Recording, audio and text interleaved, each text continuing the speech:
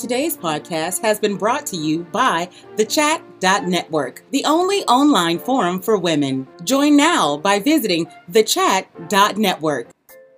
Good morning. This is Lavetta Jenkins of chattypassenger.com with today's Morning Minute. Inspiration to start your day in under a minute. Today's positive thought says, obstacles are what you see when you take your eyes off of your goal.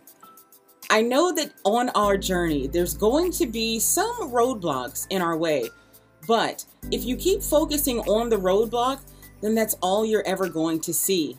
Keep your eyes on the end goal. Keep your focus on whatever it is you're trying to obtain, and I promise things will seem just a little bit easier once you do that. If you look at every single rock or every single pebble in the road, then you'll find more pebbles. It's just like once you see a red car, you see more red cars. If you keep looking at the problem, there's going to be more problems. What you do is deal with them as they come, but never take your eyes off of your destination.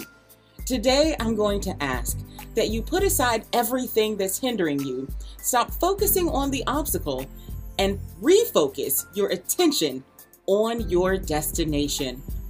This has been Lavetta Jenkins of chattypassenger.com with today's Morning Minute.